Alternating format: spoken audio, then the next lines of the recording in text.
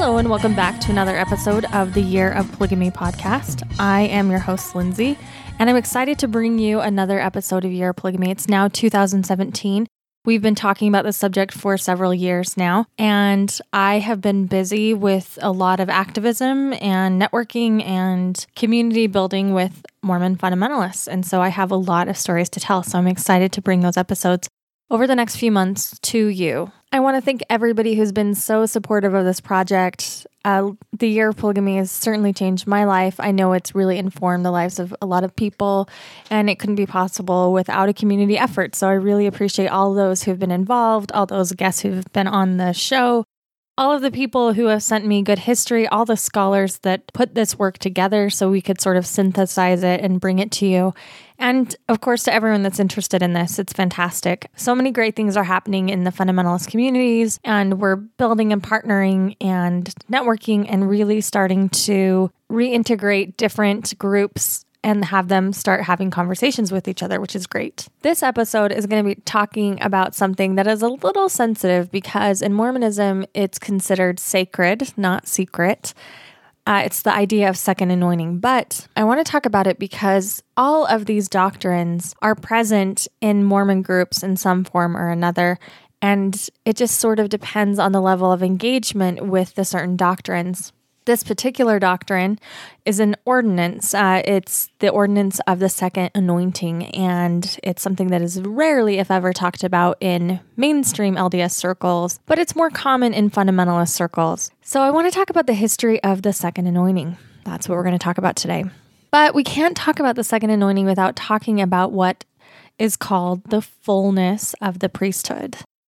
Now, you're going to hear this word fullness quite a bit. You're going to hear restoration quite a bit. And this is why Mormonism is a restorationist movement, right? For all the non-Mormon listeners out there, if you haven't picked up on it yet, Mormonism is largely about restoring what Joseph Smith saw as ancient biblical practices that had sort of gotten lost throughout time. And it was his job to restore it to the earth. And to restore it, you have to do that in full. And the fullness really is supposed to come through Joseph Smith. Now, it's said that Joseph Smith built the Nauvoo Temple specifically to bring about the fullness of the priesthood, and many people believe the fullness of the priesthood to mean the second anointing. To understand the fullness of the priesthood, you have to understand what Joseph Smith was even trying to establish with the priesthood to begin with. Now, do you remember Apostle George Q. Cannon? He would show up later on in the Frontier era as a member of the First Presidency. He was a polygamist, and we talked about his wife, Martha Hughes Cannon, and sort of his life a little bit. But he would say of Joseph Smith that, quote, previous to his death, the prophet Joseph Smith manifested great anxiety to see the Nauvoo Temple completed. As most of you who were with the church during this day well know. Hurry up the work, brethren, he used to say. Let us finish the temple. The Lord has a great endowment in store for you. And I am anxious that the brethren should have their endowments and receive the fullness of the priesthood. He urged the saints continually forward, preaching unto them the importance of completing that building, so that therein the ordinances of life and salvation might be administered to the whole people, but especially to the quorums of the holy priesthood.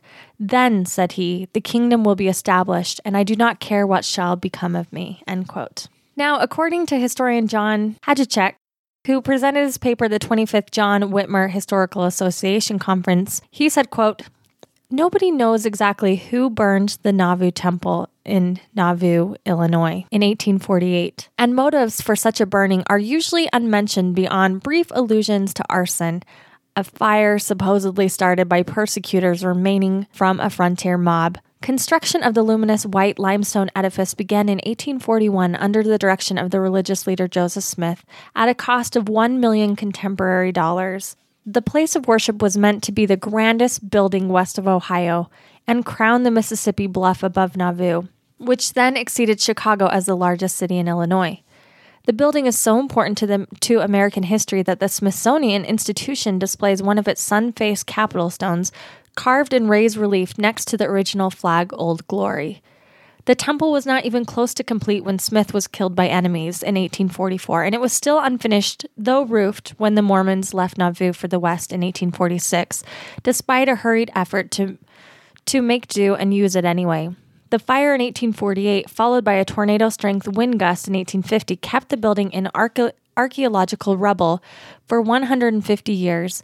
However, the Church of Jesus Christ of Latter-day Saints, headquartered in Salt Lake City, is now speedily rebuilding on the same site, anticipating completion a replicated temple during the fall of 2001 at the cost of $23 million. End quote. Now, of course, we know that the LDS Church did build this new temple, but the temple back then would have been Joseph's sort of completion of him bringing about the fullness of the priesthood. Of course, Joseph Smith is killed before he was able to restore the full priesthood. According to this historian that I just talked to, and I'm going to link his paper so you can read it, that once Brigham Young knew that he was getting out of Nauvoo, he repeatedly tried to sell the temple. First, they tried to sell it to the Catholics, but there was, no interest in it. And they tried to dress up the top floor, add some paintings and rugs and things like that. And just nobody wanted it. So according to this historian, there's strong evidence to believe that perhaps Brigham Young allowed the temple to be burned by an arson for insurance. And then he goes on to, explain why he believes that, what Brigham's motive would be and Brigham's sort of pattern of doing this in the past. But regardless of who did this, local citizens got the blame, including Joseph Agnew, who would take the fall for the whole thing. Agnew had a history with repaying his grievances with fire. He was part of the mob action against the Mormons, and in 1845 even set some stairs of a Mormon home on fire, allowing the fire to burn through the roof. We don't really know what happened to the temple. Joseph Smith would not see it completed. He would not live that long. And after his death, the saints used it to perform sacred ordinances as best they could. It should be noted that by the time Brigham Young closes up shop with the temple, 5,200 saints would have received their endowment. And we'll come back to that. We're going to talk about who gets their endowments and how that happens. But let's talk about why Joseph had this idea to restore the fullness of the priesthood to begin with. It's said that in 1823, when Moroni, the angel Moroni, visits Joseph Smith in this heavenly vision, that Moroni promises Joseph Smith that Elijah would come. And here's what Bruce R. McConkie, who is a Mormon theologian, has to say in Doctrines of Salvation, quote, Elijah would come. Elijah did come to the Kirtland Temple in 1836. At this time, he restored the keys that the priesthood holders had to have before they could use the full power of the Melchizedek priesthood. Joseph Smith and Oliver Cowdery had received the Melchizedek priesthood in 1829, but until the coming of Elijah, they could not make its full blessings available unto mankind. In the following statement, President Joseph Fielding Smith explained that the authority that Elijah restored to the earth, quote, Elijah came to restore to the earth by conferring on mortal prophets, duly commissioned of the Lord, the fullness of the power of the priesthood. This priesthood holds the keys of binding and sealing on earth and in heaven of all the ordinances and principles pertaining to the salvation of man, that they must thus become valid in the celestial kingdom of God. End quote. It is by the virtue of this authority that the ordinances are performed in the temples for both the living and the dead. It is a power which unites for eternity husbands and wives when they enter into marriage according to the eternal plan. It is the authority by which parents obtain the claim of parenthood concerning their children through all eternity, and not only for time, which makes the eternal family in the kingdom of God. End quote. So Bruce R. McConkie says that Joseph Smith has to restore this holy priesthood, the fullness of the priesthood, because that is what binds families together. It seals them together. Let's go to LDS.org, the LDS Church's official site, to see how they lay out the history of the restoration of the priesthood. This is what they say, quote, In the last dispensation, all the authority, ordinances, and knowledge of earlier dispensations have been restored. It is in the order of heavenly things that God should always send a new dispensation into the world when men have apostatized from the truth and lost the priesthood. On September 6, 1842, the prophet Joseph Smith wrote the following to the saints, later recorded in Doctrine and Covenants 128:18, quote, It is necessary in the ushering in of the dispensation of the fullness of times, which dispensation is now beginning to usher in, that a whole and complete and perfect union and welding together of dispensations and keys and powers and glories should take place, and be revealed from the days of Adam even to the present time. And not only this, but those things which have never been revealed from the foundation of the world, but have been kept hid from the wise and prudent, shall be revealed unto babes and sucklings in this, the dispensation of the fullness of times. The dispensation of the fullness of times will bring to light the things that have been revealed in all former dispensations. Also, other things that have not been revealed. He shall send Elijah the prophet, etc., and restore all things in Christ. Now the purpose in himself is winding up scene of the last dispensation, is that all things pertaining to that dispensation should be conducted precisely in accordance with the preceding dispensations. And again, God purposed himself that there should not be an eternal fullness until every dispensation should be fulfilled and gathered together in one, and that all things whatsoever they should be gathered together in one in those dispensations unto the same fullness and eternal glory should be in Christ Jesus. All the ordinances and duties that ever have been required by the priesthood under the directions and commandments of the Almighty in any of the dispensations shall all be had in the last dispensation. Therefore, all things that had the authority of the priesthood at any former period shall be again bringing to pass the restoration spoken by the mouth of the holy prophets." End quote. Now that was a lot, but let that sink in for just a minute what this is talking about. This is why people get so excited about Mormonism. This is why I talk about Mormonism being such a heady doctrine.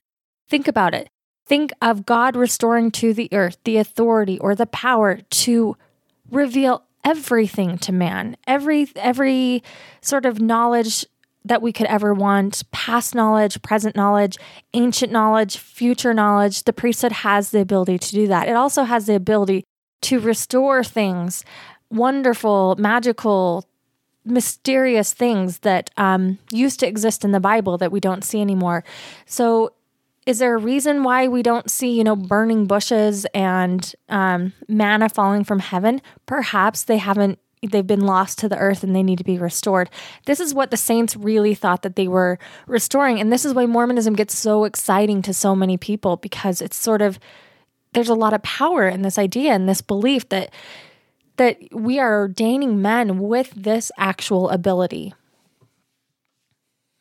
Back to LDS.org, Joseph Smith holds the keys of the dispensation of the fullness of times. Quote, "I hold the keys of the last kingdom in which this dispensation of the fullness of all things spoken of by the mouth of all the holy prophets since the world began under the sealing power of the Melchizedek priesthood. Every man who has a calling to minister to the inhabitants of the world was ordained to that very purpose in the grand council of heaven before this world was. I suppose that I was ordained to this very office in the grand council. It is a testimony that I want that I am God's servant, and this people his people. The ancient prophets declared that in this last days the gods of heaven should set up a kingdom which should never be destroyed nor left to other people. I calculate to be one of the instruments of setting up the kingdom of Daniel by the word of the Lord, and I intend to lay a foundation that will revolutionize the whole world. I have the whole plan of the kingdom before me, and no other person has." End quote. I want you to picture Joseph Smith standing on a pulpit, standing on a stump, standing on a stage, delivering this speech, right? This would be very powerful. What would that be like to have a man who's already charismatic and handsome and powerful and has a lot of influence to deliver such a speech like that, especially if you believed him? I imagine it was a very powerful thing. Lucy Mack Smith, according to LDS.org, was also present when Joseph Smith preached in Kirtland, Ohio, and she recalled the words of her son, quote, "I myself hold the keys of the last dispensation, and I forever will hold them in time and in eternity. So set your hearts at rest, for all is well." End quote. Joseph Smith really believed that he was the one ushering in these changes and bringing and restoring these keys through heavenly angels to human beings. In an editorial in the Times and Seasons in 1842, Joseph Smith would write, quote, "The heavenly priesthood will unite with the earthly to bring about that great purpose. And whilst we are thus united in the one common cause to roll forth the kingdom of God, the heavenly priesthood are not idle spectators. The Spirit of God will be showered down from above, and it will dwell in our midst. The blessings of the Most High will rest upon our tabernacles, and our names will be handed down to future ages. Our children will rise up and call us blessed, and generations yet unborn will dwell with a peculiar delight upon the scenes which we have passed through, the privations that we have endured, the untiring zeal that we have manifested, the all but insurmountable difficulties that we have overcome in laying the foundations of a work that brought about the glory and the blessings which they will realize. a work that God and angels have contemplated with delight for generations past, that fired the souls of the ancient patriarchs and prophets, a work that is destined to bring about the destruction of the power of darkness, the renovation of the earth, the glory of God, and the salvation of the human family." End quote. This is what Joseph Smith is promising with the priesthood. Okay, this is not a small promise. You know, I grew up in the LDS church. We went to church. We talked about the priesthood. It just seems so boring to me. It never seemed this exciting. This is the excitement of the keys of the priesthood.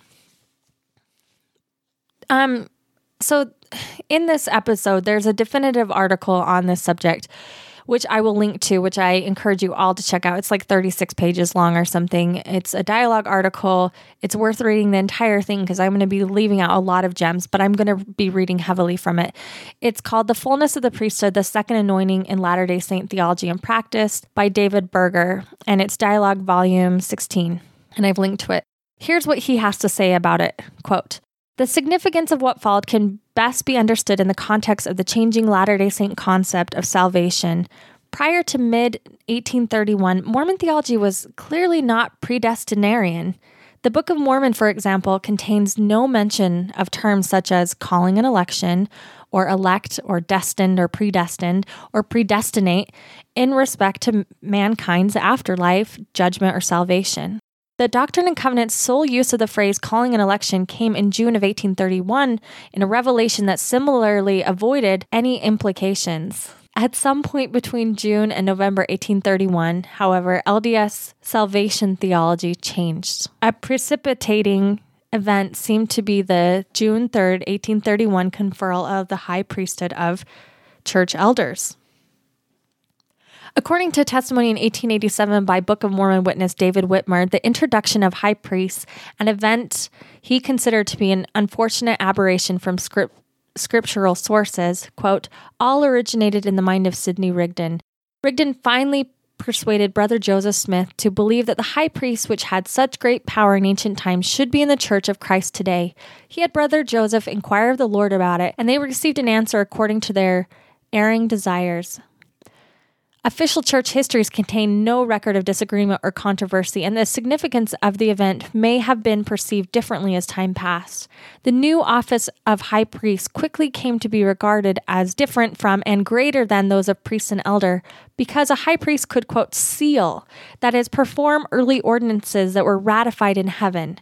Joseph Smith spelled out this crucial function on October 25th, 1831, when he is reported to have said at a conference in Far West, quote, "The order of the high priesthood is that they have power given them to seal up the saints unto eternal life, and it was the privilege of every elder present to be ordained to the high priesthood," end quote. So think about that. Joseph Smith is sort of experimenting with the priesthood. We have these offices of the priesthood, elder, Aaronic priesthood, Melchizedek. But what does it mean? How do we govern ourselves? How do we make ourselves elite so we can be leaders among other people who have the priesthood? If the gospel is for all and the priesthood is for all, how do we do that and still maintain this order and this sort of hierarchy? So Joseph decides to institute the high priest, and that gives men the power to seal. And once we have the power of sealing, this sort of takes us from Book of Mormon theology into sort of where we see the Doctrine and Covenant shifting. Joseph would often speak vaguely and grandly about the priesthood. The priesthood was the key, it was the answer, it was the treasure at the end of the map, it was the secret that unlocked the mysteries of heaven. One of the grand functions of the priesthood had to do with the sealing power, which developed early in Joseph Smith's theology. The word sealing is not something Joseph Smith made up. It comes from the Bible, for example, in John 6:27, when Christ is sealed to God the Father. Sealing was sort of Mormonism's way of officially validating what happened on earth. It's like putting a stamp of approval, making something official, locking it in for the rest of eternity. Elder Bruce R. McConkie said, quote, "All things that are not sealed by this power have an end when men are dead. Unless a baptism has this enduring seal, it will not admit a person to the celestial kingdom. All things gain enduring force and validity because of the sealing power," end quote. So even in Mormon doctrine, Bruce R. McConkie is writing about the fact that the sealing power is required to be saved to the highest level of a celestial kingdom. This power was allegedly restored to Joseph Smith April 3rd, 1836, in the fulfillment of an Old Testament prophecy in Malachi 4:5. Quote, "Behold, I will send you Elijah the prophet before the coming of the great and dreadful day of the Lord, and he shall turn the heart of the fathers to the children, and the heart of the children to the fathers, lest I come and smite the earth with a curse." This idea of sealing things in heaven that are done on earth is a cornerstone of Mormonism's sacred ordinances. In Mormonism's great plan of happiness, there's this idea of eternal increase. That you start here, you do some stuff here. You actually don't start here. You started before you got here to earth, but now you're here. You try to live as best you can. You get a family, and then you die, and you keep doing these things, but you increase your family, and you increase your knowledge, and you increase your priesthood, and you increase your kingdoms, and your further light and knowledge increases. In Joseph Smith's famous King Follett discourse, he said, quote, "Here then is eternal life, to know the only wise and true God, and you've got to learn how to be gods yourself, and to be kings and priests to God, the same as all gods have done before you, namely by going from one small degree to another, and from a small capacity to a great one, from grace to grace, from exaltation to exaltation, until you attain to the resurrection of the dead and are able to dwell in everlasting burnings and to sit in glory, as do those who sit enthroned in everlasting power," end quote. So there's this idea of we eventually will become gods because God knows everything. And so if you're going to go the rest of eternity to learn these fantastic things about the world, you're going to eventually end up knowing as much as God does. Now, to most Christians, this seems heretical, right? The idea that human beings can be or know as much as God. But to Joseph and to many Mormons, this just made logical sense. It was sort of the end of things. Like, if you're going to go to heaven and you're going to spend all that time, what are you going to be doing with that time? Well, you're going to be learning and you're going to be growing and you're going to become like God eventually. God will still be your God, the ruler over you, but you'll get your chance to do what God did and create your own world. Because, as we'll see in later frontier doctrine that Brigham Young talks about with Adam God, our world is just our God's way of experimenting, and he had a God, and it goes on and on and on forever. Now, in the preface of the Doctrine and Covenants, the Lord says in writing, quote, "Wherefore I, the Lord, knowing the calamity which should come upon the inhabitants of the earth, called upon my servant Joseph Smith Jr., and spake unto him from heaven, that mine everlasting covenant might be established." So, we have this idea of restoring the fullness of the priesthood. Now, with the fullness of the priesthood comes ordinances and covenants. And this is where Joseph really sort of lets his masonry kind of intermingle. The idea of like, you can't just get the priesthood and that's it. You have to go through a ceremony, and there has to be rituals, and there has to be promises made, and there has to be hand signs and things like that. Here's what Bruce R. McConkie, Mormon theologian, wrote, quote, "What then is the law of justification? It is simply this: all covenants, contracts, bonds, obligations, oaths, vows, performances, connections, associations, or expectations in which men must abide to be saved and exalted must be entered into and performed in righteousness, so that the Holy Spirit can justify the candidate for salvation in what has been done. An act that is justified by the Spirit is one that is sealed by the Holy Spirit of promise, or in other words, ratified and approved by the Holy Ghost. This law of justification is a provision the Lord has placed in the gospel to assure that there is no unrighteous performance that will be binding on earth and in heaven, and that no person will add to his position or glory in the hereafter by gaining an unearned blessing. As with all doctrines of salvation, justification is available because of the atoning sacrifice of Christ, but it will become operative in the life of an individual only on conditions of personal righteousness," end quote. And that's in Mormon doctrines, and then it's quoted in Doctrines of Salvation. But here's the thing that's interesting about this. This is such an American idea, right? This is such an American frontier idea, which you sort of pull yourself up by the bootstraps doctrine, which is you work hard for what you get. You don't get, blessings handed to you. It's sort of the political discussion that we have in American politics right now, right? Do we give people welfare? Do we just let them live off the state? No, people have to work hard for what they have. This is sort of Mormonism's core theology. You don't get, of course, everyone's saved. You all go to heaven because you have to go somewhere when you die. But What about those who worked a little bit harder? Maybe they'll get a little bit better of heaven. That's sort of the logic in Mormonism. Now, I could go on and list several sources that state that godhood is the goal for Mormonism, that we make covenants for eternal increase to become gods.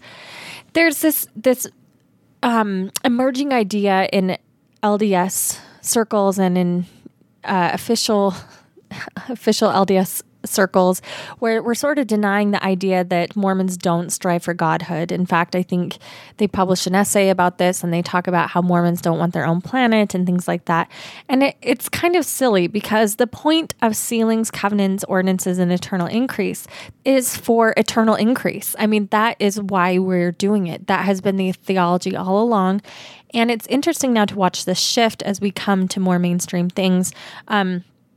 The idea, it's probably why I was taught the priesthood was so boring, right? I focus more on this idea of family and how to have a happy home and things like that, because these deeper doctrines of why the priesthood is going to unlock these eternal realms for you is something that the church had to move away with, because it's so tied to the new and everlasting covenant, which of course in its inception had to do with what? Plural marriage.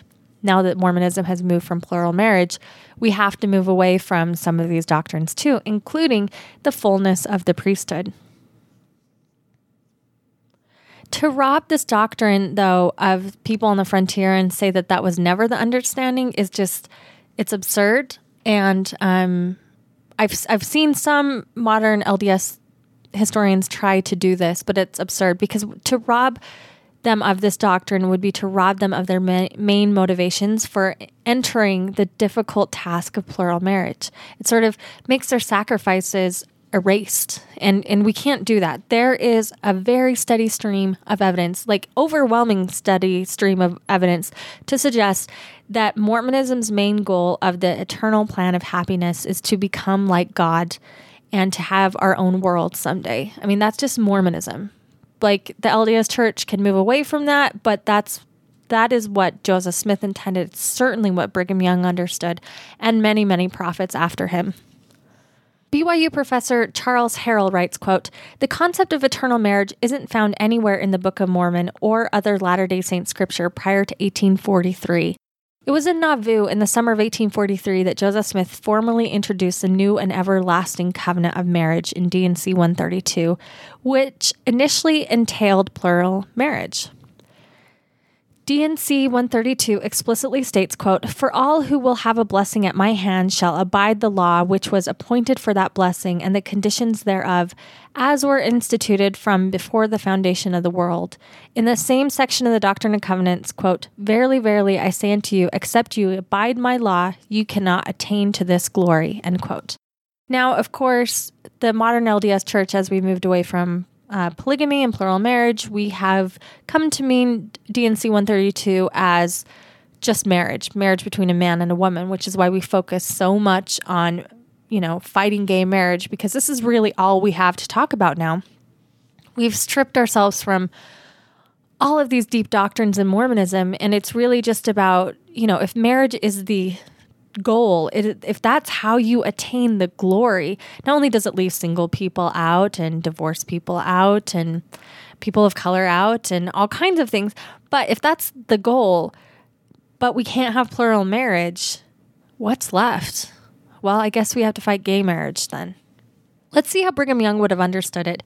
He said in August 19th, 1866 in the Journal of Discourses, and this is in a sermon entitled "The Beneficial Effects of Plural Marriage," which I have linked to. He says, quote, "Now we as Christians desire to be saved in the kingdom of God. We desire to attain the possession of all the blessings there are for the most faithful men or people that have ever lived upon the face of the earth, even him who is said to be the father of the faithful, Abraham of old. We wish to obtain all that Father Abraham obtained. I wish here to say that the elders of Israel and to all the members of the church and kingdom, that in the hearts of many of them to wish that the doctrine of polygamy was not taught and practiced by us. It may be hard for many, and especially for the ladies, yet it is no harder for them than it is for the gentlemen. It is the word of the Lord, and I wish to say unto you and to all the world that if you desire with all your hearts to obtain the blessings which Abraham obtained, you will be polygamous, at least in your faith, or you will come short of enjoying the salvation and the glory which Abraham has obtained. This is as true as God lives. You who wish that there is no such thing in existence, if you have in your hearts to say, quote, we will pass along a church without obeying or submitting to it in our faith or believing this order, because for aught that we know, this community may be broken up yet, and we may have lucrative offices offered to us. We will not therefore be polygamous, lest we should fail in obtaining some earthly honor, character, and office, etc. The man that has that in his heart and will continue to persist in pursuing that policy will come short of dwelling in the presence of the Father and Son in celestial glory. The only men who become gods, even the sons of gods, are those who enter into polygamy.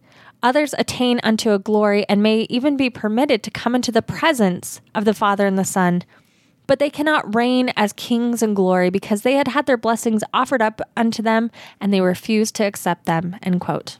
Now, I picture Brigham Young, delivering that with sort of this benevolent force, right? That I think he would have given his sermons. And this idea of, sure, heaven is available for all, but the best heaven is only for polygamists.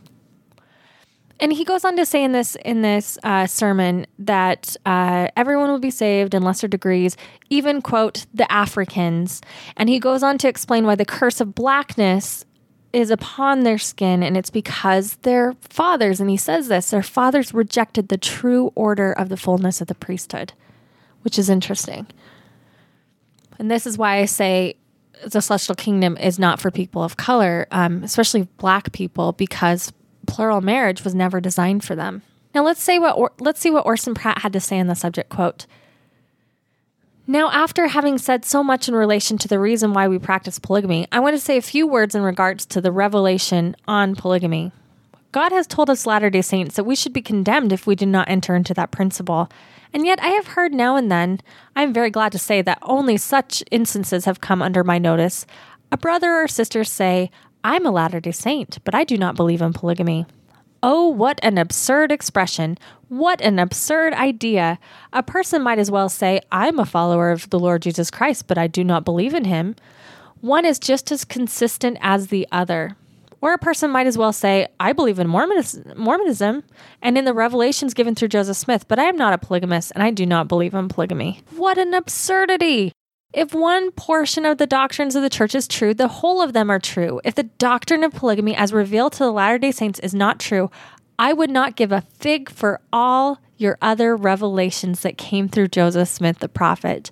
I would renounce the whole of them because it is utterly impossible, according to the revelations that are contained in these books, to believe a part of them to be divine from God and part of them to be from the devil. That is foolishness in the extreme. It's an absurdity that exists because of the ignorance of some people. I have been astonished at it. I did hope that there was more intelligence among the Latter-day Saints and a greater understanding of principles than to suppose that anyone can be a member of this church in good standing and yet reject polygamy. The Lord has said that those who reject this principle reject their salvation. They shall be damned, saith the Lord. Those to whom I reveal this law and they do not receive it shall be damned. End quote. Now I picture him saying it and his daughters like sitting there saying, okay, Dad, settle down, rolling their eyes. Let me give you one more like that. Let's do Joseph F. Smith. He said, quote, it is a glorious privilege to be permitted to go into a temple of God, to be united as man and wife in the bonds of the holy wedlock for time and all eternity, by the authority of the holy priesthood, which is the power of God, for they who are thus joined together, no man can put asunder. For God hath joined them. It is an additional privilege for that same man and wife to re-enter the temple of God to receive another wife in the manner if they are worthy.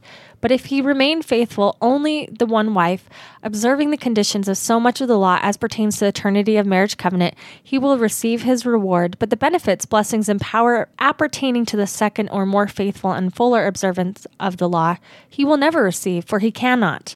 As before stated, no man can obtain the benefits of one law by the observance of another, however faithful he may be, in which he does, nor can he secure to himself the fullness of any blessing without he fulfills the law upon which it is predicated, but he will receive the benefit of the law he obeys. This is just and righteous. If this is not correct doctrine, then I am in error. And if I am in error, I want to be corrected. I understand the law of celestial marriage to mean that every man in this church who has the ability to obey and practice in righteousness and will not, shall be damned. I say I understand it to mean this and nothing less. And I testify this in the name of Jesus Christ, that it does mean that, end quote. So, clearly, many people, and there are many quotes like this, many of them understood polygamy to be the order for the highest degree of salvation. And I would argue that some LDS and certainly Mormon fundamentalists believe this to be so. This is why the stakes are so high. This is why there are so many extant Mormon groups, because plural marriage is required. I mean, when I hear these ideas that, it's not required anymore in this life, why do we think so many people are Mormon polygamists today? I mean, they're not doing it because they think it's fun. They're doing it because they know that it's required for salvation. Now, of course, by the 1970s, the LDS Church had transitioned from new and everlasting covenant to mean monogamous marriage. I've considered doing a podcast on the whole transition, and I might, but there was just one phrase that stuck out to me in a church manual called Achieving Celestial Marriage, and this was printed in 1976. And they say, quote, that marriage is your laboratory for godhood. So even as almost into 1980, we're teaching that marriage is your beginning of godhood. Okay, so that was a lot about the fullness of the priesthood, but we had to do that because we have to talk about what fullness means to understand why there would even be a need for a second anointing. Now, very little is known about the ordinances, the first anointing and especially the second anointing, because the second anointing is so secretive or sacred in nature. But there was a time when it was far more common than it is today, and that's where we have a lot of these sources. Now, as we're talking about this, keep in mind the idea of eternal increase that I spoke of, this idea that we expand and grow and gain forever and ever and ever. Joseph Smith talks about this in 1843, and he records it in the history of the church. He's discussing the three orders of the priesthood, and he says, quote, "How shall God come to the rescue of this generation? He will send Elijah the prophet. The law revealed to Moses in Horeb never was revealed to the children of Israel as a nation. Elijah shall reveal the covenants to seal the hearts of the father to the children and the children to the fathers. The anointing and sealing is to be called, elected, and made sure. Without father, without mother, without descent, having neither beginning of days nor end of life, but made like unto the Son of God, abideth a priest continually. The Melchizedek priesthood holds the right from the eternal God, and not by the descent from father and mother, and that priesthood is as eternal as God himself, having neither beginning of days nor end of life." End quote. This phrase that Joseph Smith brings up, to have your calling and election be made sure, comes to be interpreted by Mormons as an ordinance that seals you to Godhead in earthly life. You don't get a lesser degree like Brigham Young was talking about. You get a higher degree, and it will be sealed and made sure. It's like signing the lease of your eternal mansion. It's like making it final. You don't have to wait around to know if you're going to heaven or hell or a lower degree. You're there. Your top degree, you're going to become like God. Mormon doctrine says, quote, "The elect of God comprise a very select group, an inner circle of faithful members of the church. They are the portion of church members who are striving with all their hearts to keep the fullness of the gospel life in this life so that they can become inheritors of the fullness of gospel rewards in the life to come." End quote. And that's on page 217 of Mormon Doctrine. The fullness of the gospel refers to the laws and commandments of God. The Lord said that the scriptures were given to the salvation of mine own elect, for they will hear my voice and shall see me. So the elect are the people that get to hang out with God. Now, I really like to turn to what fundamentalist thinkers are talking about with this, because they really sort of take Mormon doctrine, they don't strip it down, they follow it. And so fundamentalist writer and theologian Ogden Kraut wrote an entire booklet on the second anointing. And he very clearly lays out the doctrine of the anointing. And I'm going to quote from his book here, and then I'm going to link to it. So this is what he says about the first anointing, or the first endowment, quote. "One of the first directives from Prophet Joseph Smith to the saints was, 'You need an endowment, brethren, in order that you may be prepared and able to overcome all things. This endowment was complicated in its nature, but it was to help the spiritually minded to comprehend the powers and glories of God. The prophet added, "The endowment you are so anxious about, you cannot comprehend now, nor could Gabriel explain it to the understanding of your dark minds, but strive to be prepared in your hearts."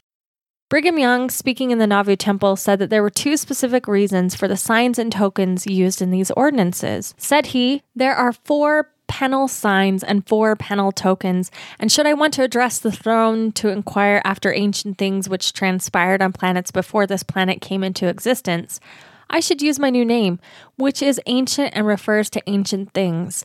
If I wish to inquire for present things, I should use my own name, which refers to present things. And should I wish to inquire for the future, I should use the third name, which refers to the third token, the Melchizedek, or is the third token that is given and refers to the Son. The second token of Melchizedek priesthood is to be given only in one place and nowhere else. These signs and tokens that pertain to the priesthood should never be given anywhere, only in such places as belong to the priesthood, and that too by none but such as belong to the order of the priesthood. But there are not 6 persons that have gone through these ordinances that can offer them correctly. And some have the presumption to approach this veil, which is the most sacred ordinance that is performed in this house, and have marked the garments wrong. And levity has been used here, which is not pleasing to the sight of the Lord. And this was in the Book B minutes of the 70s record in 1845. Now, this is me again, not quoting from Ogden Kraut. It's interesting because these signs and tokens and things like this is something very familiar to Mormons who have been through the temple, because these are what happens in the temple. But it's this idea of being initiated into the holy priesthood. Now back to Ogden Kraut, quote, "Certain special spiritual blessings given worthy and faithful saints in the temples are called endowments, because in and through them, the recipients are endowed with power from on high. They receive an education relative to the Lord's purposes and plans in the creation of peopling of the earth, and are taught the things that must be done by man in order to gain exaltation in the world to come. They place themselves in a position to receive the sanctifying and cleansing power of the Holy Ghost, thus becoming clean and spotless before the Lord. So sacred and holy are the administrations performed that in every age when they have been revealed, the Lord has withheld them from the knowledge of the world and disclosed them only to the faithful saints in the houses and places dedicated and selected for that purpose." Alvin R. Dreyer describes the endowment and the promises connected therein. Quote, "I call your attention now to the washing and anointing that you received in the temple. When you went in the washing and anointing room, where you were washed and anointed with water and oil, you were given a new name, and you were promised that someday you would be called upon to be a king and a priest, or a queen and a priestess. Thus, the first anointing is merely the promise to receive a second anointing. One is a promise, and the other is a fulfillment. The second anointing, or the second endowment. The purpose and blessing of the second anointing was explained by Joseph Musser. Now remember, Joseph Musser is the fundamentalist royalty. He's one of the guys that starts Mormon fundamentalism. Here's what Musser says, quote, "The second anointing is preparatory to receive the second comforter, which completes the ordination. Sometimes the second comforter is given while in the temple. Often it does not come until years after, even just at death. But they who have had their second anointings can see the face of the Lord and live, even though being in the flesh as one sees and talks to another. These blessings were first promised to the saints by the prophet Joseph Smith, who said, quote, 'I feel disposed to speak a few words more to you, my brethren, concerning the endowment. All who are prepared, all are sufficiently pure to abide the presence of the Savior, will see him in the solemn assembly,' end quote." This is recorded by Ogden Kraut, but it's interesting because he points out that the second anointment is a fulfillment. So look at the first anointment. That is what most Latter-day Saints go when they get their endowment. They get their first anointment, which is a promise. I'm not going to say what those promises are. You can figure it out by listening to this. But these promises are given in the temple to people that go through their first anointing. The second anointing is supposed to be a fulfillment of those promises. So look at it that way, that the second anointing, fulfills what the first anointing promises. Now, in June of 1839, Willard Richards records a sermon that Joseph Smith gave that explains how Joseph Smith is developing this idea of the calling and election being made sure. That if a Latter-day Saint sort of committed their life to the church, that they would be sealed sealed up to exaltation. And this is directly taken from 2 Peter chapter 1. Quote, "Wherefore, brethren, give diligence to make your calling and election sure. For if ye do these things, ye shall never fall. For so an entrance shall be ministered unto you abundantly in the everlasting kingdom of our Lord and Savior Jesus Christ." End quote. Now, according to historian John Berger, who wrote this dialogue article I was talking about, quote, that on June 1830, that in the June 1839 sermon, it has additional importance. For in it, Joseph not only linked making one's calling and election sure to sealing theology, but also added the notion of a comforter, which we heard Joseph Musser talking about, which he defined as a personal manifestation of Jesus Christ. These ideas were in turn associated with the concept of personal revelation. He urged the 12 apostles and all Mormons to follow his own footsteps and become perfect in Jesus Christ. There was no reference to the temple in his sermons. Indeed, there were no functioning temples at the time, end quote. Now, something that's interesting is that Wilford Woodruff would record in his journal in the 1840s, in these discussions with Brigham Young and Joseph Smith, that it was sort of understood that Joseph Smith saw himself as restoring the fullness of the priesthood, but not quite completing it. And even when he was alive, he didn't believe he had quite completed the fullness of the priesthood. He was still developing it. That, Brigham Young thought perhaps that he would carry that on after Joseph died. I'm going to quote a lot from John Berger in his dialogue article because it's too good. Here's what he says, quote, "The previous 12 years of pronouncements, sealings, and anointings unto eternal life guaranteed a status that, according to Joseph's 1843 teachings, was subservient to that of the gods. From the perspective of these teachings, even the Nauvoo endowment administered to members of the Holy Order simply provided that men who received it would live in the celestial kingdom as angels and servants. Until 1843, women had been excluded from these ordinances, possibly because of Joseph Smith's personal reluctance, Emma Smith's rejection of polygamy, John C. Bennett's lurid expose, and or the apostasy of subsequent reconciliation of Orson and Sarah Pratt over polygamy.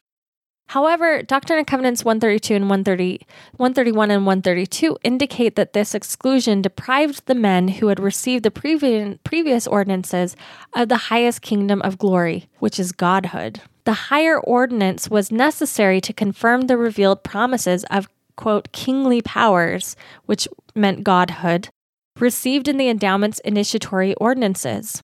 Godhood was therefore the meaning of this higher ordinance or second anointing for the previously revealed promises in the Doctrine and Covenants 132, which implicitly refer not to those who have been sealed in celestial marriage, but those who have been sealed and ordained kings and priests, queens and priestesses to God. Such individuals would necessarily have received the second anointing. Then shall they be gods, because they have all power, and angels are subject unto them. This special priesthood ordinance was first administered on September 28, 1843, to Joseph and Emma Smith.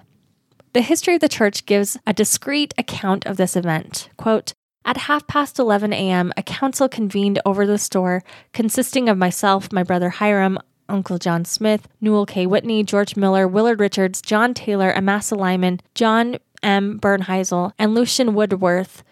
And at 7 in the evening, we met in the front upper room of the mansion with William Law and William Marks. By the common consent and unanimous voice of the council, I was chosen president of the special council. The president led in prayer that his days might be prolonged until his mission on the earth is accomplished, have dominion over his enemies, all the households be blessed, and the church and the world," end quote. Joseph Smith's journal, which is the original source, gives a fuller account. Quote, "Barak L.A., a code name for Joseph Smith, was by common consent and unanimous voice chosen president of the quorum and anointed and ordained to the highest and holiest order of the priesthood and companion," end quote. Now, when he says and companion, his companion was his wife Emma Smith, to whom he had been sealed for time and eternity 4 months earlier on May 28th. Wilford Woodruff's record of this event, found in the 1858 historian's private journal, was equally explicit, quote, "Then by common consent, Joseph Smith the prophet received his second anointing of the highest and holiest order," end quote. In the next several years, the second anointing was performed to at least 20 men and 17 women, and the dialogue article has a nice long list of folks who received them, and I'm going to read that in just a second. But we want to talk about this for a second. This idea that all of a sudden Joseph Smith is now promising people that they can be gods. That is the order of the second anointing. This is the purpose of it. And we're going to talk about, I'm going to read you the list now of the people who are promised. Okay, so here's a list of people that become gods in these first anointings. We have Reynolds Cahoon, Joseph Fielding, Alpheus Cutler. We have Heber C. Kimball, Cornelius Lott in 44, William Marks, Isaac Morley, and William Phelps in 44, Willard Richards in 44, George A. Smith, Hiram Smith, John Smith, Joseph Smith Jr., John Taylor, Newell K. Whitney, Wilford Woodruff, Brigham Young. These men become gods, and some of them are able to get their wives through the first anointing by doing this. This is how it happens. Now, I want to make an important distinction when we look at the succession of how Brigham Young and the Brighamites get the authority from Joseph Smith after Joseph Smith dies.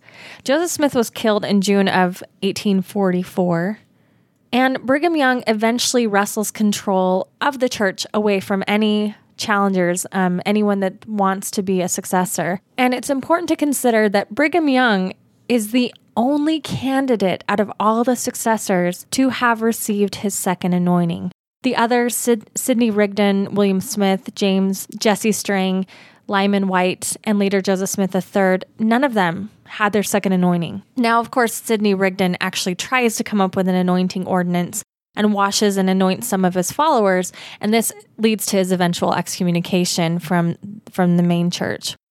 Brigham Young, of course, has, and this cause helps him in having his calling and election made sure, and then, of course, becoming the next leader of the movement. This is important because by January of 1846, Young is actually administering the second anointing in the nearly completed Nauvoo Temple. He would actually re-administer a lot of the ordinances for people that had received them for Joseph Smith. So if you went through an ordinance with Joseph Smith, Brigham Young would redo it for you. And it sort of cements and establishes his authority. It's said that he performed about 600 second anointings, some to polygamous unions, before the temple was closed in February of 1846. Now, I want you to think of the impact this has. The idea that once you are declared a god in the eternities, that this has been sealed to you, right? That you are now you're on your way to godhood. You're becoming a god. It's sure. Nothing is going to take it away. It's unconditional. What does this mean? And I want you to put this in the context of everything else we know about Brigham Young. His involvement with U.S. governments, his possible involvement in really dark things like possibly Mountain Meadows Massacre and lynchings and assassinations and dealings with Gentiles and dealings with troops and governments and people in the church. If you're a god, these things aren't immoral. They become divine, part of your divine purpose. And I mentioned January 1846 because on January 8th of that year, Heber Kimball records about a sacred altar being built in the Nauvoo Temple, and the first anointing to the fullness of the priesthood is given on that date. And this means that Young would have felt that he completed what Joseph Smith could not by restoring the fullness of the priesthood. Back to John Berger. He says, quote, "The first were Heber C. Kimball and his wife, Villate Murray. Brigham Young, who performed the ordinance, and 8 other observers gathered in Brigham's room number 1, donned special temple clothing, sang a hymn, and proceeded with the ordinance, which involved anointing and the pronouncement of a blessing by Brigham Young. Among other things, he promised Heber C. Kimball the blessing of the holy resurrection, even to the eternal Godhead. Heber's wife was then anointed a queen and priestess unto her husband, and received the same blessing as he did. Within the next few days, other leading brethren and their wives also received their second anointing. When the temple was closed on February of 1846, over 2,000 couples had been sealed for time and eternity, and just under 600 persons had received the fullness of the priesthood through their second anointing. In addition to Brigham Young, at least 19 other men were delegated authority to perform second anointings. On a typical day, 6 to 12 couples received the ordinance. A few women were sealed to their current husband for time, but as a queen to the deceased man, usually Joseph Smith, for eternity. For the first time, several polygamous second anointing sealings were also performed. In actual practice, a second anointing as performed for couples by an officiator was the first of two parts comprising the fullness of the priesthood ceremony. The second part was private without witnesses and involved only the husband and wife. It's significant related to the resurrection of the dead, as Heber C. Kimball notes. In this part of the ordinance, the wife symbolically prepared her husband for his death and resurrection, a ceremony that gave the wife a claim on her husband for herself in the resurrection. So according to John Berger, in this ceremony, the wife is actually preparing her husband's body for the resurrection. She's preparing him to come forth, sort of like a mummification in reverse. Back to Berger, quote, after migration to the Salt Lake Valley, the LDS Church did not conduct further second anointings until late 1866. Part of the issue was that there was no temple. Heber C. Kimball helped build and dedicate the first endowment house in 1855. But in the endowment house, no second anointings were performed that we know of. Now, end quote. Now, we believe that none of these were performed because we have men like Wilford Woodruff complaining in meetings that apostles aren't being anointed, and the reason given was that there was no temple. Berger says, quote, whether President Young initially intended to await the completion of a new temple before reinstating second anointings is not clear. However, by early January 1867, 10 years before the St. George Temple was dedicated, he decided to resume his highest ordinance of Mormonism. On December 26, 1866, President Young met in council with the First Presidency and Quorum of the 12 in a session which touched on the subject of endowments and second anointings. In this meeting, he clarified several procedural issues before reinstituting the ordinances of the second anointing. Wilford Woodruff's diary for that procedural meeting on December 26 reports that President Young described the order of the second anointings. The initiates would be dressed in temple clothes while the administrator would wear street clothes or temple clothing. A decade later, he repeated these instructions to Wilford Woodruff. Quote, furthermore, there should be but one man anointed at any one meeting. If more than one man is anointed in a day, they should come together and open by prayer as though there had not been any meeting before, and thus continue to the end. Wilford Woodruff's journal continues, quote, President Young said when a woman was anointed a queen to a good man and he died and the woman was sealed to another man for time, it was not necessary for her to be anointed a queen again. But if she was anointed a queen to a man who is not worthy of a wife, she is sealed to another man, she should be anointed a queen unto him. When a good man dies and his wives have not been anointed queens unto him, they may be anointed queens to him after death without any proxy. End quote. This last comment suggests that the second anointing was, at least during Brigham Young's administration, the only vicarious ordinance wherein a living proxy was not always required.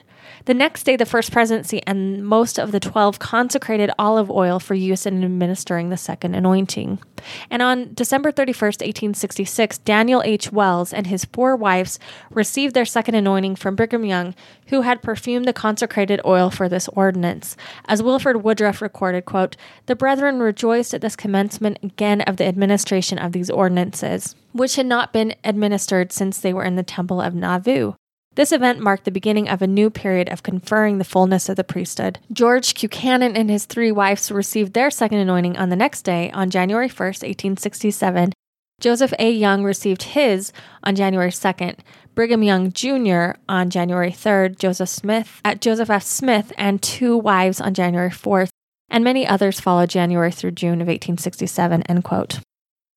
Now, we talked about others having the authority to perform these second anointings. Now, you have to think about what that means, right? The higher order of the priesthood, this saving ordinance. And this is going to kind of explain to you why fundamentalists have taken such liberties with authority. Wilford Woodruff recorded that Brigham Young gave him authority to perform the second anointings in the St. George Temple, including the ability to perform sealings for plural marriages. And this was before Wilford Woodruff was president of the church. This was like 15 years before that. They also performed second anointings for the dead, which is interesting. This would have been in 1877, when right before Brigham Young's death. This is important to understand because the lines of authority are really messy, and who can perform such sacred ordinances are really messy. And this really does make a case for fundamentalism. In the 1880s, church president John Taylor starts issuing second anointings for the School of the Prophet, which, remember, we see the School of Prophets show up again in a resurgence of Mormon fundamentalism in the 1970s, almost 100 years later after John Taylor is reinstituting the School of the Prophets. At this time, a requirement of those who entered into the 1883 School of the Prophets, besides the endowment and temple marriage, they had to, one of the requirements to be in the School of the Prophets was being entered into celestial or plural marriage. And, John Taylor saw himself as the church was operating on this higher plane. They were living the fullness of the priesthood, and that's why they were being so persecuted, and that these ordinances were the higher functions of the priesthood. But after a while, he starts to get worried because they become not exclusive enough. Because again, you have this problem with, if you start giving the gospel to all, well, that's all fine and good, but then what makes you special? And so he starts, trying to come up with ways that make the second anointing, again, more exclusive. He records, quote, "It would seem to be necessary that there should be more care taken in the administration of the ordinances to the saints, in order that those who had not proven themselves worthy might not partake of the fullness of the anointings until they had proven themselves worthy thereof, upon being faithful to the initiatory principles, as great carelessness and lack of appreciation had been manifested by many who had partaken on those sacred ordinances," end quote. And he records this in the School of the Prophet minutes. He sort of starts establishing all these safeguards and these requirements that maybe you can't get your second anointing unless you're recommended by a stake president. And you maybe had to be I think he said, quote, "particularly old men get to have this." And he starts limiting the access. And then we see Lorenzo Snow, who has a short time as prophet of the church. He starts to limit it even more, and he bases it on worthiness. Now, it's important to note that many fundamentalists, especially the leaders of the fundamentalist movement, are men who had received their second anointing. And Joseph Musser, one of the main guys who starts Mormon fundamentalism, keeps plural marriage alive on earth, is one that has his second anointing. And he would say, quote, "On December 1899, after receiving my second blessings, a messenger came to me from President Snow stating I had been selected to enter plural marriage and to help keep the principle alive," end quote. Now, Joseph Musser uses this to claim his authority. And again, if all these men are given these powers to seal and to give the second anointing, and they're given the second anointing, and they're now gods, who are you to say that just because the government says it's illegal that you can't do that anymore? You can see, again, another case for Mormon fundamentalism. Back to historian John Berger from Dialogue, he writes, quote, "In 1901, Lorenzo Snow, fourth president of the church, stated, quote, that persons who are recommended for second anointing should be those who have made an exceptional record, that they are persons who will never apostatize. So other early 20th century First Presidency writings and correspondences indicate that at various times the following criteria of worthiness were applied." And then he lists them. I'm going to tell you what the worthiness are. This is sort of your temple recommend questions for your second anointing. Here they are. Number 1, unquestionable and unshaken integrity to the work of the Lord. Seems pretty easy. Okay. Number 2, valiant in the defense of the truth, active in all good works, have borne the heat and burden of the day, and endured faithfully to the end. Okay, that one's interesting too, because it says valiantly defending the truth. Now, what is the truth? If this is at the turn of the century when we're giving up plural marriage, what really is the truth? What is the higher law? Who is defending it and who is not? Another requirement. Number 3, obedience to commandments such as tithing, law of chastity, honesty, etc. Number 4, age was to be considered, but a member did not need to be old to receive the ordinance. Recipients, however, typically were often 50 years old. Number 5, candidates had to have gathered with the body of the church. Faithful non-gatherers would be dealt with by the authority on the other side of the veil. So you had to be baptized. You had to be official. Number 6, candidates could not be guilty of any major sins. Like a man who committed adultery after receiving his endowment would not be recommended, even after full repentance. So that's interesting too. You kind of wanted to wait to do that kind of stuff after your calling and election was made sure. Another requirement, candidates did not have to be church officers, but it was expected that officers such as apostles, stake presidents, high councilmen, bishops, and patriarchs would be worthy to receive the ordinance. Number 8, candidates for posthumous second anointings had to have received their endowments during their lifetime and therefore must have been members of the church as well. So you can't do second anointings for like George Washington or something like that. Had to be someone who was a Mormon. Number 9, usually candidates must have been married and sealed in the temple. Living bachelors ordinarily were not allowed to have deceased women anointed to them. Single living men were more frequently anointed to deceased men. Berger says, quote, specific guidance on women's recommends varied somewhat. During Wilford Woodruff's administration, the rule was not to permit a woman to be anointed to a man unless she had lived with him as his wife. According to the first presidency letter in 1900, during President Lorenzo Snow's administration, the rule was a restriction of the rule in such case which was obtained during the lifetime of President Young and John Taylor. After reviewing this policy, the presidency decided to restore the practice as follows, quote, any woman who has been sealed to a man in life or by proxy, whether she has lived with him or not, shall have the privilege of being anointed to him, inasmuch as he shall have had his second blessings, end quote. Joseph F. Smith, 5th president of the church, followed the new rule in 1902, but by 1907, he and his counselors, John R. Winder and Anthony H. Lund, wrote, quote, it is not customary for women to be sealed to men to whom they have not been sealed after death, but whom they had not lived in their lifetime as husband and wife in the marriage relation. They must be or have been husband and wife or one flesh, to use the scriptural expression, end quote. One 1904 First Presidency letter denied conferral of the second anointing upon a woman whose deceased husband was not considered worthy of a recommend due to his indifference towards temple work prior to his death. And I want to point out the language here. We keep saying women anointed to men, women promised to men, women sealed to men. Now, again, we're going to talk about this coming up in just a few minutes, but this idea of temple sealings, if you pay attention to the wording, faithful Latter-day Saints listening to this, when you go in the temple and you get your anointings and your endowments out, pay attention to the wording. Women are not sealed to God. They are not promising to God. They are promising to their husbands. And this is the same way. The anointings, the women are not being anointed as gods to the eternities. They are queens unto their husbands. This is the actual terms. Queens unto their husbands. And even when I went through the temple, I didn't pay attention to this part. I just thought, I'm getting married. This is so exciting. I didn't pay attention to the fact I was being sealed as a potential queen and priestess unto my husband. Well, the second anointing makes you a queen and priestess unto your husband. Almost by the 1920s, we have nearly 14,000 second anointings performed for the living and the dead. And remember these requirements that Lorenzo Snow sort of stated, which is as long as you were a Mormon in life, you could be given your second anointing posthumously. Now, Heber J. Grant really sort of strips away a lot of this Mormon doctrine, and you can see why he did this. The church is now moving away from plural marriage. Heber J. Grant has taken it upon himself to really sort of move the church in a modern direction away from plural marriage. This is where we have the birth of fundamentalism starting. This is where we have a lot of, the quorum and apostles and bishops and stake presidents are still practicing plural marriage, and Heber J. Grant is dealing with that and trying to move the church in a different direction. So it makes sense that he would move away from the second anointing because it gets so tied in with the new and everlasting covenant. It gets so tied in with marriage.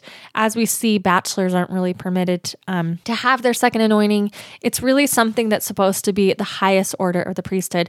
To be a god, you need a goddess. You need a queen and a priestess sealed unto you, at least one, but preferably more. According to Berger, quote, the records which indicate the precise date of the policy change under Heber J. Grant's administration are presently not available to historians, but on January 30th, 1926, President Grant wrote, quote, second blessings are only given by the president of the church upon recommendation of a member of the Council of the 12, end quote. Evidently, this is in response to a stake president's inquiry. The president continued, quote, at some time when one of the apostles is in your stake, if he fails to properly recommend brother so-and-so, the matter will be taken under advisement.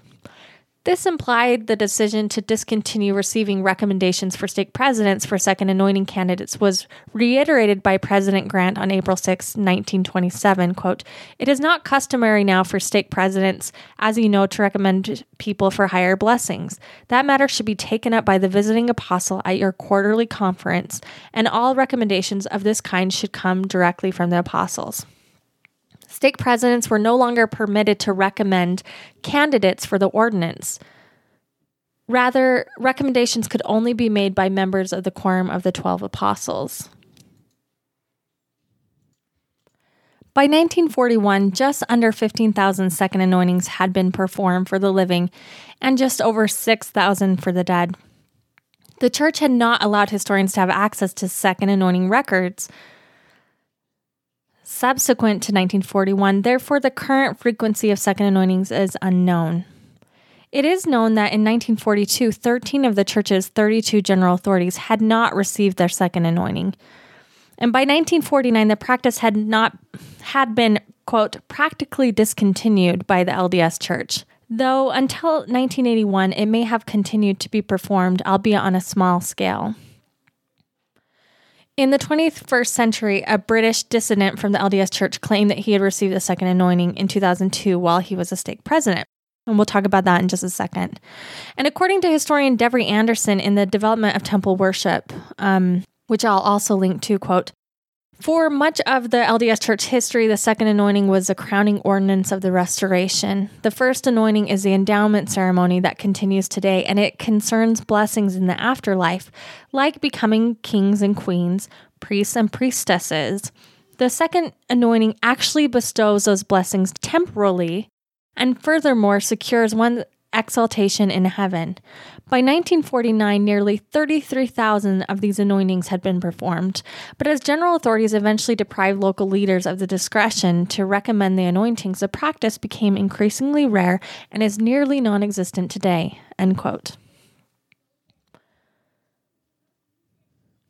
Now, anointings are happening every day in the LDS temples. Most of us LDS people received our first anointing. And again, the main difference is the first anointing refers to the washing and anointing part of the endowment ceremony, in which we are promised that we could become a king and a priest or a queen and a priestess unto God. But the second anointing is where you're actually anointed as priest and king or queen and priestess unto your husband. This is where it's actually happening. When the anointing is given, according to Brigham Young, the participant, quote, will then have received the fullness of the priesthood, all that can be given on earth. So you've done it. You've received it. The first anointing sort of is a promise that if you're faithful, perhaps it can happen to you eventually. But the second anointing actually promises that it's done, that it's not works related anymore, it's done. And according to Bruce R. McConkie, those who have had their call and election made sure, quote, receive the more sure word of prophecy, which means that the Lord seals their exaltation upon them while they are yet in this life. Their exaltation is assured. So this really ties into the fullness of the priesthood, which I'm talking about, which is what perhaps Joseph Smith was toying with when he was talking about restoring the fullness of the priesthood in Doctrine and Covenants 124, and the idea to build a temple in Nauvoo to help bring about the fullness of the priesthood. Certainly this is what Brigham Young took the direction in and subsequent church leaders. Now, the second anointing is really only performed on married couples, and a few writers believe that this is because in the second anointing, which women become queen and priestesses unto their husband, they're actually ordained to the fullness of the priesthood. And according to historian Mike Quinn, he suggests that this is a suggestion that women actually receive the priesthood. And there's some debate about if women actually receive the priesthood because they are anointing their husbands too, they're performing the ordinance, or if they're still just, they have their priesthood under their husband. Another thing is the conditions of the second anointing. It appears, at least in its early inception, that the second anointing was unconditional, which certainly many that received it believed that to be so. There were conditions placed on other ordinances, like if you murdered someone or you denied the Holy Ghost, that maybe those ordinances or covenants that you made were null and void. But the second anointing was different. Here's what Brigham Young said in November of 1867, quote, "When men and women have traveled to a certain point in their labors in this life, God sets a seal upon them that they can never forsake their God or his kingdom, for rather than they should do this, he will at once take them to himself," end quote. So Brigham Young understood this to believe that eventually some people on earth are just going to reach a certain point where you're good. You've got it. And certainly he considered himself to be one of those people. But of course, there's a problem with this. And even Brigham Young would run into this. And certainly Heber C. Kimball, they were concerned about this. Men who had gotten their second anointing and sort of took this as license to do whatever they wanted, which this is the inevitable result of giving the second anointing to a lot of people. They just think, well, good, I'm saved. I don't have to worry about what I do. And this sort of leads to lack of control. John Berger talks about it in the article, and he talks about all the different ways that the second anointing sort of develops conditions as we get into the 20th century. And I don't have time to list those all there, but go ahead and read those and you can see how it sort of shifts into, well, yeah, the second anointing is unconditional, but now it's more of like a second promise that you can be sealed and unsealed and these kind of things. We do know, like he talked about earlier in the article, that in 2012, there was a former stake president, Tom Phillips, who was a guest on Mormon Stories. And John Dehlin, at first did not release that, and then it was leaked. And there was this 4-hour interview where Tom Phillips talks about receiving his second anointing, in modern times, just a few years ago, from current high leaders of the church, that both he and his wife did it, that they washed their feet, that they were recommended by leaders, and they were asked to recommend other couples, but they couldn't sort of tell this to people. And there was some discussion whether Tom Phillips made this up. He was from Britain. I will tell you this. I have talked to a man who is of relation to general authorities. He's a son. I'm not going to say more than that. He received his second anointing, and his story is that all of the apostles' children were called in and they received them together as a family with their spouses. And I believe this. I believe this man's story. I believe that it's something that's still happening. It's obviously still something that's happening to elite members of the church, something that they don't talk about. Ogden Kraut theorizes that, quote, "a possible explanation for the church not talking about it today is that church leaders today are teaching that the second anointing is no longer necessary for exaltation and is just a special blessing containing no further ordination. For example, Harold B. Lee, when asked about the second anointing, said, quote, "You don't have to worry. You receive the ordinances necessary for exaltation. It's a special blessing given by the president of the church to men who have been called. It is not necessary to receive it, however. You have all the endowment you need to be exalted," end quote. Now, this is kind of where we're left with this idea of the second anointing and kind of with this idea of plural marriage.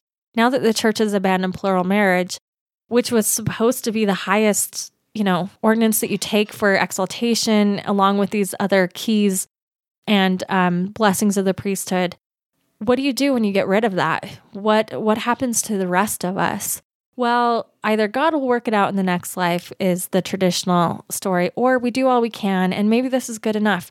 Perhaps, I know Mormon fundamentalists who believe that this is what it means by the 144,000 in the scriptures, that really this is why the second anointing is only given to a few, because those are the people God is talking about. So if you're listening to this and you haven't had your second anointing, it's probably not talking about you. That's probably not you. If you're listening to this and you haven't practiced plural marriage, well, it's not your fault, but probably in the pre-existence, you weren't quite as righteous as maybe someone who's a prophet.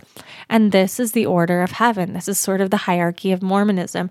And this is why Mormon fundamentalists still practice plural marriage, because they believe, and there's evidence to suggest, that the LDS Church has abandoned some of the most highest ordinances for exaltation. And that's where it leaves us. So that is the story of the second anointing. I'd love to hear more comments in the comment section. And as always, thank you for listening to Year of Polygamy.